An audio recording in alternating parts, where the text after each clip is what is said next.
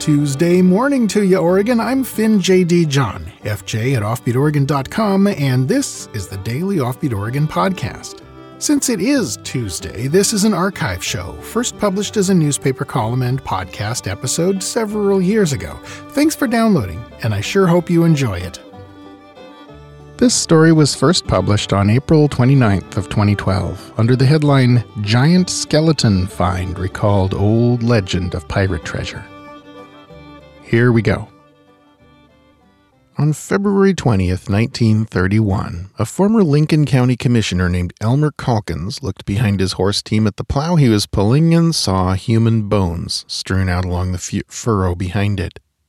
Calkins was working up a patch of land near the mouth of the Salmon River so that it could be flattened out into a smooth, park-like landscape for the summer camping resort he was building there. The new Roosevelt Highway, Highway 101, was mostly built, and car-tripping tourists from the Willamette Valley were starting to make beach trips part of their summer plans. Calkins hoped that a few of them would come and camp at his place so that they could play on the nearby beach, a lovely secluded sandy strand beside Cascade Head in North Lincoln County known as Three Rocks Beach. The field he was smoothing out was uneven for a reason. It was peppered with shellfish middens, basically miniature landfills used by Native Americans for disposal of clam and mussel shells and fish bones and the odd worn-out whalebone club or stone knife.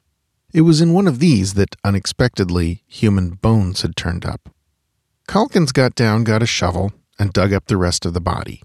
It was, he immediately noticed, enormous. Most accounts say it was about 8 feet tall, and that the skull was over 2/3 of an inch thick in its beefiest spot with unusually big cheekbones and forehead. A little more digging turned up a second, more normal-sized skeleton, the skull of which had been pierced with an arrow and bashed in with something like a stone axe. Calkins and his neighbors at first thought they'd simply stumbled across a Native American burial. But the more they talked about it, the less sense that made. The Native Americans would no sooner have buried a body in a shellfish midden than we would toss one in a landfill today, unless, of course, it were the body of a deadly enemy. Also, there was an old story still being told along the Salmon River estuary, an old Indian tale. According to the story, a winged canoe had foundered just inside the mouth of the Salmon, possibly having mistaken it for the Siletz or the Nehalem in the fog. This would have been a fatal error, since it's sometimes possible to walk across the mouth of the Salmon without getting one's shirt wet. The crew, more than 20 men, had rowed ashore with a heavy chest of the type one would fill with pirate loot. This they buried, and then, leaving 2 of their number behind, set out overland east, never to be heard from again. The 2 they left behind, according to the legend, were a gigantic black man and a regular-sized white guy. These 2 didn't last long before they made the natives angry enough to kill them. Now, most of the neighbors thought this story was entirely made up, or perhaps had been borrowed from the legend of the buried treasure on Neahkahnie Mountain, just a couple of dozen miles up the coast. But Calkins thought there might be something in it, because he'd frequently snagged his fishing nets on a wreck a little way inside the mouth of the river. Knowing the legend, he'd been curious enough to investigate it one day and confirmed that there was a wreck there in about 12 feet of water, the ribs sticking up and rotting away. Calkins contacted Oregon historian Dr. John Horner of Oregon State University, which was then known as Oregon Agricultural College, and Dr. F.M. Carter, a physician with an established practice among the remaining Native American coastal tribes in the area. Carter confirmed the pedigree of the legend as having come from the tribes and as being very old, and after reassembling the skeletons he gave his professional opinion that the large one was of African descent, though how he was able to be sure of this given the body's unique and freakish size and shape is not clear.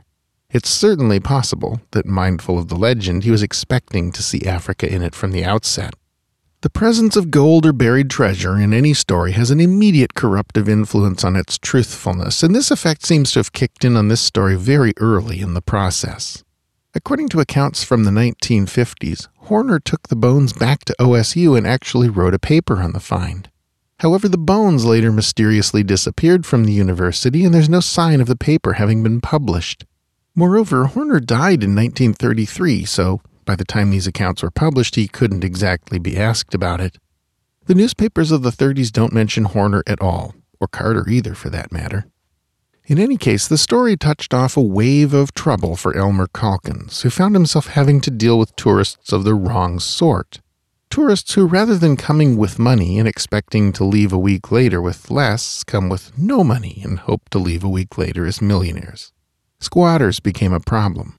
One nervy fellow asked permission to set up a fishing camp and then pitched an enormous tent and started digging for the treasure underneath it. Calkin figured it out when he saw dirt spilling from beneath one of the walls. In the 1970s, Calkin's son, Edward, mounted an expedition to try to retrieve the old pirate ship from the bottom of the Salmon, where it had been more or less covered with sand and silt.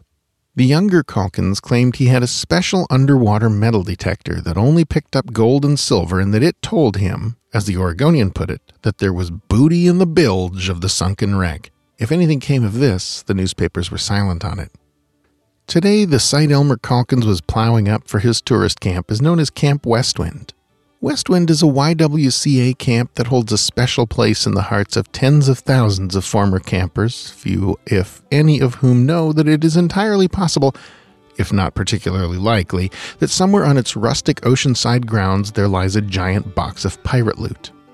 Now, granted, it's only slightly less likely that the Tooth Fairy lives in a treehouse nearby. Still, it's a fabulous bit of Oregon coast folklore.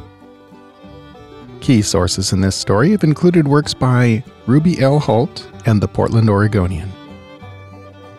Well, that's our show for today. Thanks again for listening. This podcast is part of Offbeat Oregon History, a public history resource for the state we love. More info is at our hub page at offbeatoregon.com. Offbeat Oregon is a division of Pulplit Productions, a boutique publishing house about which more can be learned at pulp-lit.com. Speaking of which, if you enjoy listening to me, you might check out some of my audiobooks. You can find them most easily with a search for my name on audible.com. Most of them are old pulp stuff, H.P. Lovecraft, Edgar Rice Burroughs, etc., but at least 2 of them are Offbeat Oregon history type stuff. Check them out if you're so inclined.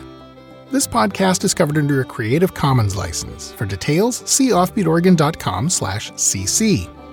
Our theme music is by the Atlas String Band and was written by Carmen Ficara. Listen and download more at atlasstringband.com. Questions, critiques, ideas for a future episode? Email me at fj@offbeatoregon.com. Episodes of Offbeat Oregon History are uploaded around 6 a.m. every weekday, so the next one will be on your device and ready to go before you know it. Until then, go out and fill up the rest of the day with good stuff. Bye now.